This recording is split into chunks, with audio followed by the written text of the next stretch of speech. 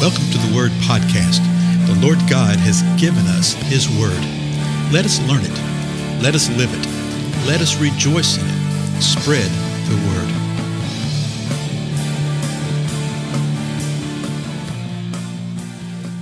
Blessings, everybody. This is Dale. Thank you so much for joining with me today on the Word Podcast. We are in John chapter 8. We've just seen where Jesus was continuing to bring forth the truth of the Word of God. And I tell you, there's a lot of things for us to glean from this, a lot of things for us to see.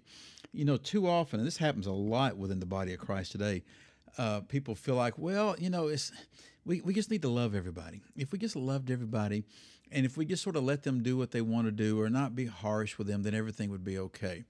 And a lot of times people say, well, I'd rather err on the side of being compassionate. And, you know, I totally understand. We never, ever, ever want to be harsh and critical to try to get somebody to walk the way they should. No, absolutely not. But, you know, a lot of times when people are sitting there saying they want to be compassionate, they're allowing folks to sin. And it's like, okay, well, you just be this way and we'll be compassionate. And sorry about that lake of fire thing. Okay? It may look good in this life, but it's going to be really, really bad beyond. But when you look at the words of Jesus and how he handled things, I mean, he spoke the truth, particularly to the religionists. My goodness. He spoke the truth to everybody, but to them, he was just bold and forthright.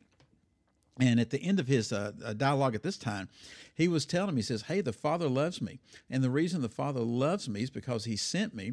And he sent me to lay down my life. He's given me authority to lay down my life. And he's given me authority to take it back up. And then he literally said, this is the charge that I received from my Father. So all through the gospel, he's reiterating over and over that he is from Father God. Well, as we close out the last episode, you can imagine the reaction. Verse 19 of John 10 said, there was again a division among the Jews because of these words. There have been several times that there was division among the Jews because of the word of Jesus. And this is just in the accounts that John's given us. You know, how about the accounts that we don't have in the Scripture? So verse 20, the people, there's great division. Listen to what they were saying. Verse 20, many of them said, he has a demon and is insane. Why do you listen to him? So one line of thought is, the guy is just crazy. He's insane. Don't listen to him. Verse 21, others said, these are not the words of one who is oppressed by a demon. Can a demon open the eyes of the blind? And so they were sitting there saying, hey, these are not the words of somebody that's been oppressed by the demon. And they were talking about the totality, I believe, of the words that Jesus was speaking. They were saying, how in the world could a demon speak these kind of words? And then it says, can a demon open the eyes of the blind? We want to think that the assumptive answer is, well, no, the demon couldn't bring forth healing like that. Well, you don't want to quite go down that road, because if a demon is causing something, then the demon might have the ability to uncause it. Okay? But what they were saying is true. No, a demon is not going to do what is good for somebody like this. Particularly one that was viewed by the religionists as being born in his sin, right? Well, verse 22 tells us, at that time, the Feast of Dedication took place at Jerusalem. And so you have this feast occurring. This is not one of the 7 feasts that the Lord gave Israel, okay? This is actually the feast that we call Hanukkah. And the Feast of Dedication, there's nothing wrong with celebrating. It was actually celebrating the cleansing of the temple and of the Holy of Holies after the Maccabean revolt, and after everything that happened with Antiochus Epiphanes back in 164, 165 BC. And so it was a celebration of that. But it wasn't one that you see in Scripture. They also celebrated at this time the Feast of Purim, which is a feast that celebrated what happened with Esther in her life. So it was at this time, and this feast is usually sometime in December. The last time we see a feast mentioned, I think, was over in John 7, and it was the Feast of Tabernacles, which is usually in September, October, our time. So you're looking at 2 or 3 months after that, likely. So it's the time of the Feast of Feast of Dedication at Jerusalem. It was winter, and Jesus was walking in the temple in the colonnade of Solomon. So John's given us some pretty detailed things about what's going on right here, okay? Jesus just walking along. He's in this portion of the temple. Verse 24, so the Jews gathered around him. and said to him, how long will you keep us in suspense? If you are the Christ, tell us plainly. Okay, this is the Jewish leadership right here, because there were many, many Jews of just the common Jew and the crowd that had already believed. I think there were many of the priests that were starting to believe too. You can see sort of about how 2 or 3 of them were acting and reacting and making sure that their Pharisee brothers right here were not going over the wrong way, even though they were. So Jesus answers them, verse 25. I told you, and you do not believe. The works that I do in my Father's name bear witness about me. Now, Jesus had alluded, he talked about the Son of Man. He had said repeatedly how he was from Father.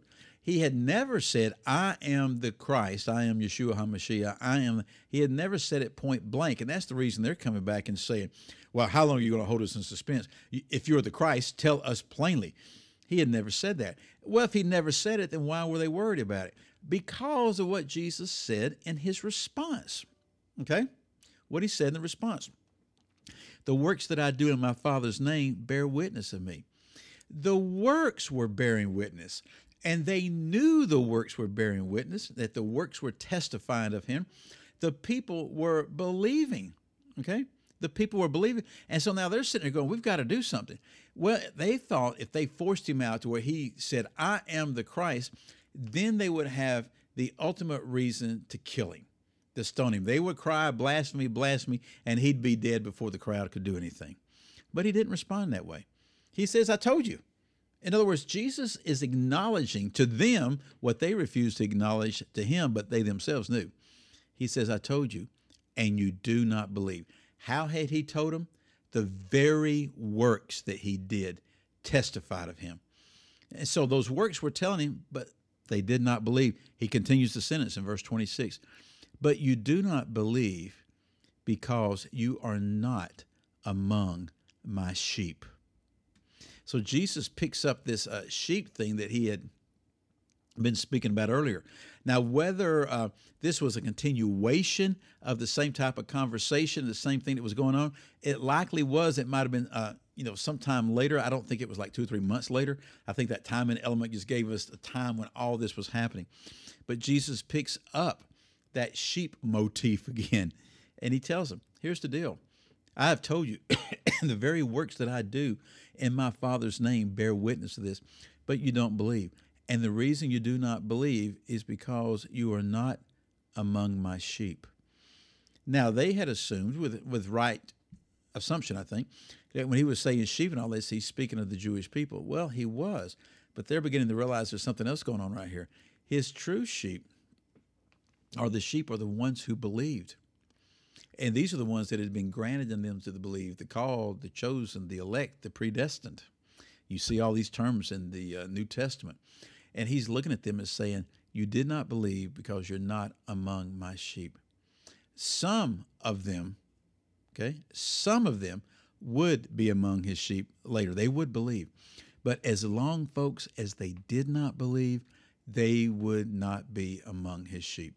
I tell you, there's a lot of people who are very religious, and I say this over and over because I'm just convinced of it, and I think people need to hear it, and they need to do what 2 Corinthians says. We need to examine ourselves to see if we be of the faith. And then once we realize that we personally are of the faith, we need to encourage folks not to just rest upon religious platitude and piousness, but to realize, are you really of the faith? Have you really repented and confessed? Have you really believed unto salvation? Not believe like the demons did and shudder, okay? And the demons do and shudder. Not like that, but have you truly believed? Does your life show evidence of that? Are you conforming to his likeness? Are you being transformed into his likeness? Does his power and presence go with us everywhere? Are we filled with the Holy Spirit? These are all terms that you see in the scripture of those that are truly his sheep, that truly believe and truly follow him. I suspect that a large portion of those who profess to do so have not actually done so. Again, I'm Dale. I'll see you again next time.